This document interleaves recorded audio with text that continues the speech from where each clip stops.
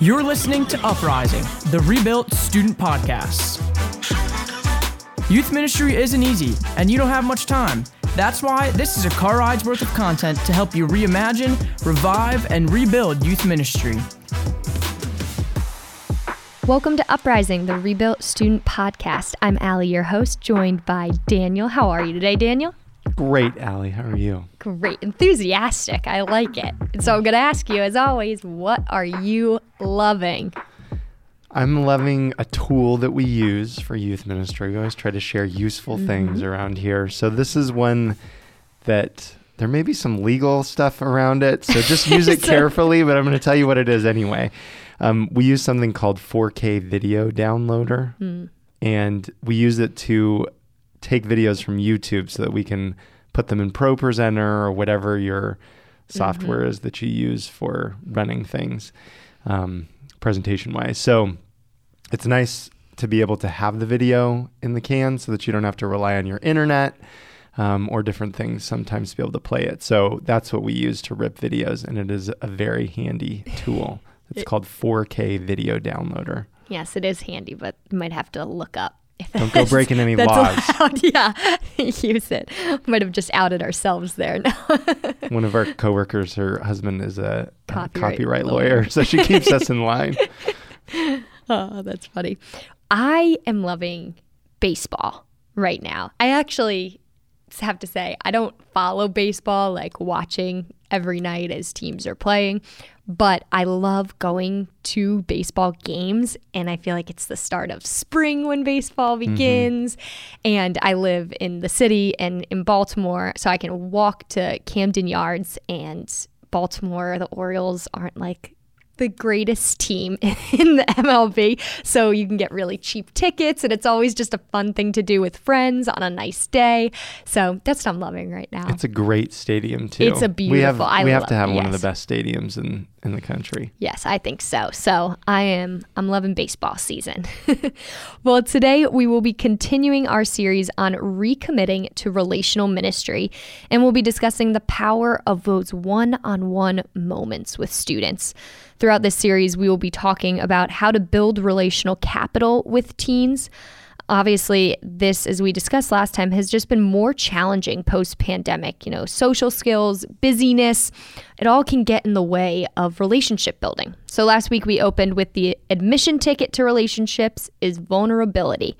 We need to show them our humanity so they become open to a relationship with us. And this week, we'll be talking about the power of one-on-one moments. We are big advocates of small groups, but there are moments that are even more personal. So we need to leverage those moments too. So what are we talking about with one-on-one moments? There are a lot of opportunities for this. Some of them just pop up. Some of them we actually make the effort to go do, but it can look like this. It can be walking out from a small group, chatting with a teen or two. It can be having a teen shadow you for a day. One of our coworkers now, Emily, started out by shadowing us for a day when she was in high school. It can be meeting for coffee to talk about life, making sure you do this with, of course, safe environment in mind, whatever it is for your diocese. It can be taking a teen out of the group for disciplinary reasons. We don't love to do that, but it is a one-on-one moment, and it can enhance or not enhance a relationship. It can be walking to the car to meet parents, complimenting a teen during that time. And we'll talk a little bit more about that particular one-on-one moment in a little bit. It can be texting a teen when something significant happens. Again, following safe environment. And I would say texting is maybe not as ideal as doing something in person, but that can be a moment. I'm having a one-on-one sort of moment with a couple of guys that are graduating this year. We're going to go skydiving next week. I should have said I'm loving that. Yeah, I was about to say, well, in a couple weeks, you'll be able to say. Yeah. That's what you're loving. Hopefully. I don't know if I'll still be loving it in a couple of weeks. Hopefully I'll still be here. So we have one-on-one moments that happen naturally, and others we create, but they're all important. As much as you try to personalize the group, use everybody's name and remember things about each teen, when we're in small groups, we don't have those opportunities as much. So to look for those one-on-one moments, because those are the things that our teens really will remember most. Yes. In our program, we aim for groups of about 12 teens and 2 leaders. So that's 6 students per leader. And we're asking each pair of leaders to make sure that each student in their group gets a one-on-one moment each semester. That takes a conscious effort to do that. But it's simple, right? I mean, it might take writing down to keep track of. I actually had a teacher once who based part of our grade on how often we participated in class discussions. He had a little sheet of all of our names, like the attendance sheet kind of deal. And every time we participated, whether we were right or wrong, we got a little tally mark. Now, we're not advocating for that kind of record keeping, but the point is there. Have your leaders keep track of how they connect with each of their students.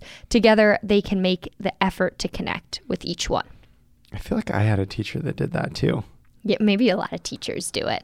Yeah. Something else we say, too, that goes in line with that writing down, we tell leaders, if you have a conversation or a one-on-one, or if they share in highs and lows that they have a big game coming up, write down that and then follow up with that teen.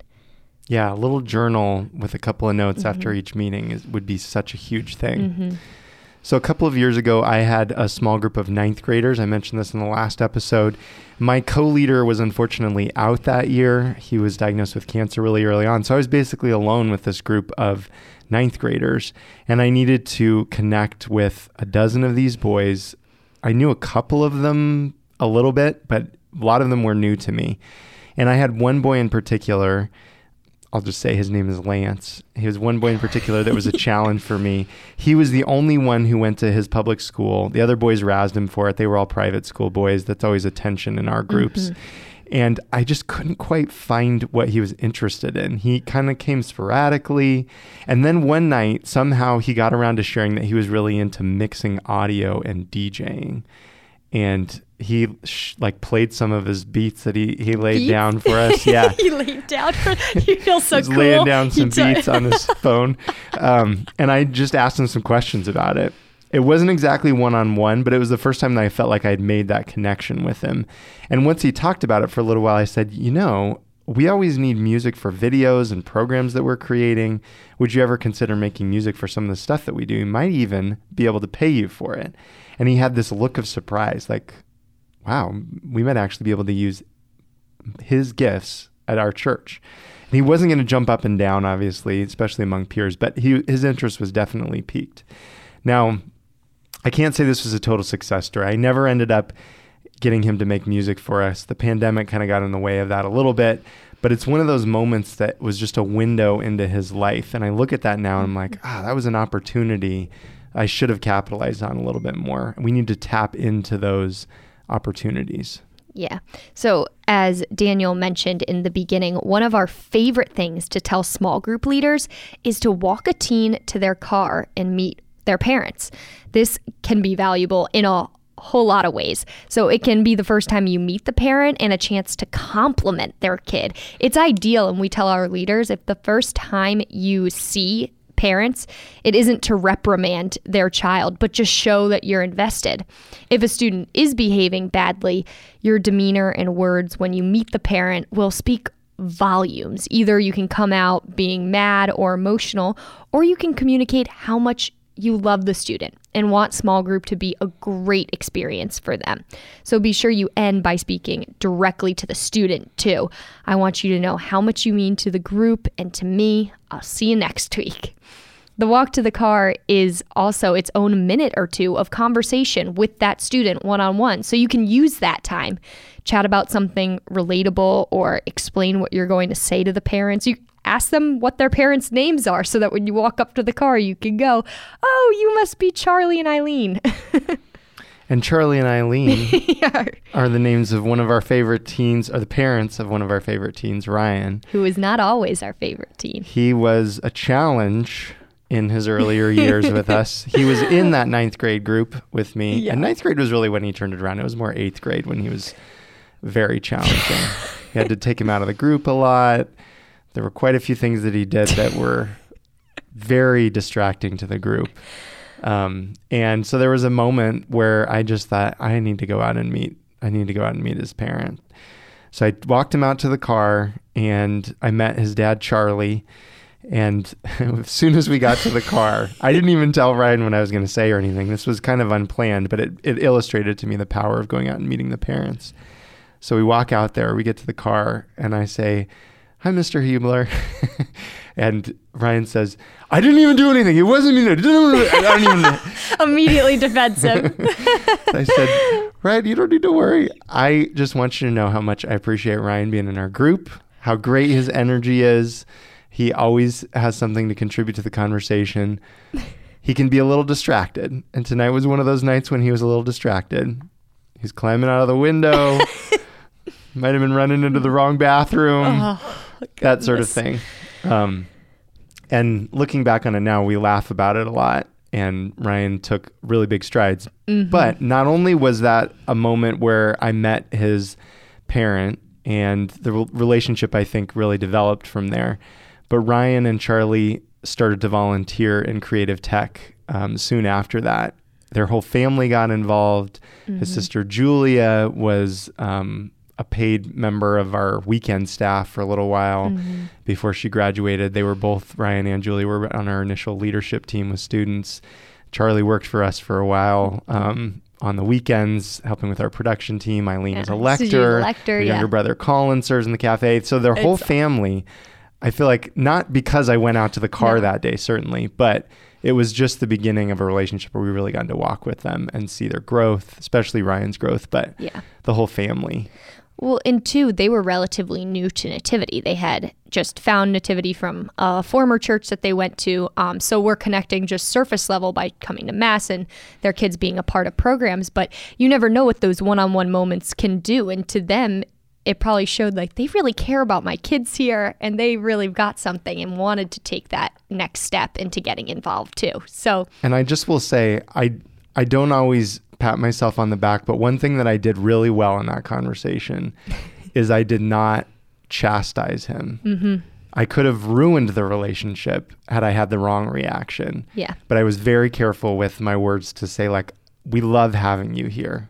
I'm not here to tell you not to come. Mm-hmm. And I think that was really important for him to hear. Yeah, I think it's powerful that you're talking to his parents in front of him. And you got to think, certain kids that are more troublesome and challenging, their parents have heard it all. They've heard it from teachers and coaches and other things throughout. This isn't a new thing, likely, that they're acting like this. So us as part of the church coming forward with that positive, loving communication, while still being honest, but coming forward just with that kindness, approaching the conversation that way, I think shows the difference between who we are and want to be here at the church for their child and who a lot of the other things that they might be involved in, how we can be a uniquely different and loving community for them. Yes. So anyways, back as we wrap up, just one-on-one moments are critical, but don't happen without aiming for them. You have to be a little intentional to look for those opportunities. So I'm just going to list out a few of them again as we wrap up today. So walking out from small group, chatting with a teen or two, meeting for coffee to talk about life, taking a teen out of the group for disciplinary reasons, showing up for lunch at their school, as Daniel shared last time, driving to special events or retreats, obviously. Once again, not being one-on-one alone in a car, but just a small group of kids having that driving time together. Breaks during different events that you host. When a teen gets sick or injured at an event, reaching out to them. Waiting for a teen to get picked up is a great one-on-one opportunity. Walking to the car to meet the parents. Praying with a teen for a specific purpose when they share something. Texting a teen when something significant happens in their life. Again, always follow your safe environment protocols for that. But those are just a few of many opportunities you have to capitalize on those one-on-one moments. And as always, we love to end with one bright idea. So what to do in these moments, I mean, we could sort of explain it, but it's really simple. The point is to just recognize that those moments are valuable. Ask them things in these moments that get them talking about their lives, show that you care, And be especially aware of your words and demeanor. These are the moments that they'll remember where you are really Christ for them in those few fleeting times that you get to be one-on-one. Yes. Well, we love you all very much. Thanks for being with us. And join us next time to continue our series with part 3 of Recommitting to Relational Ministry. We'll be talking about discipline and correction in relationships.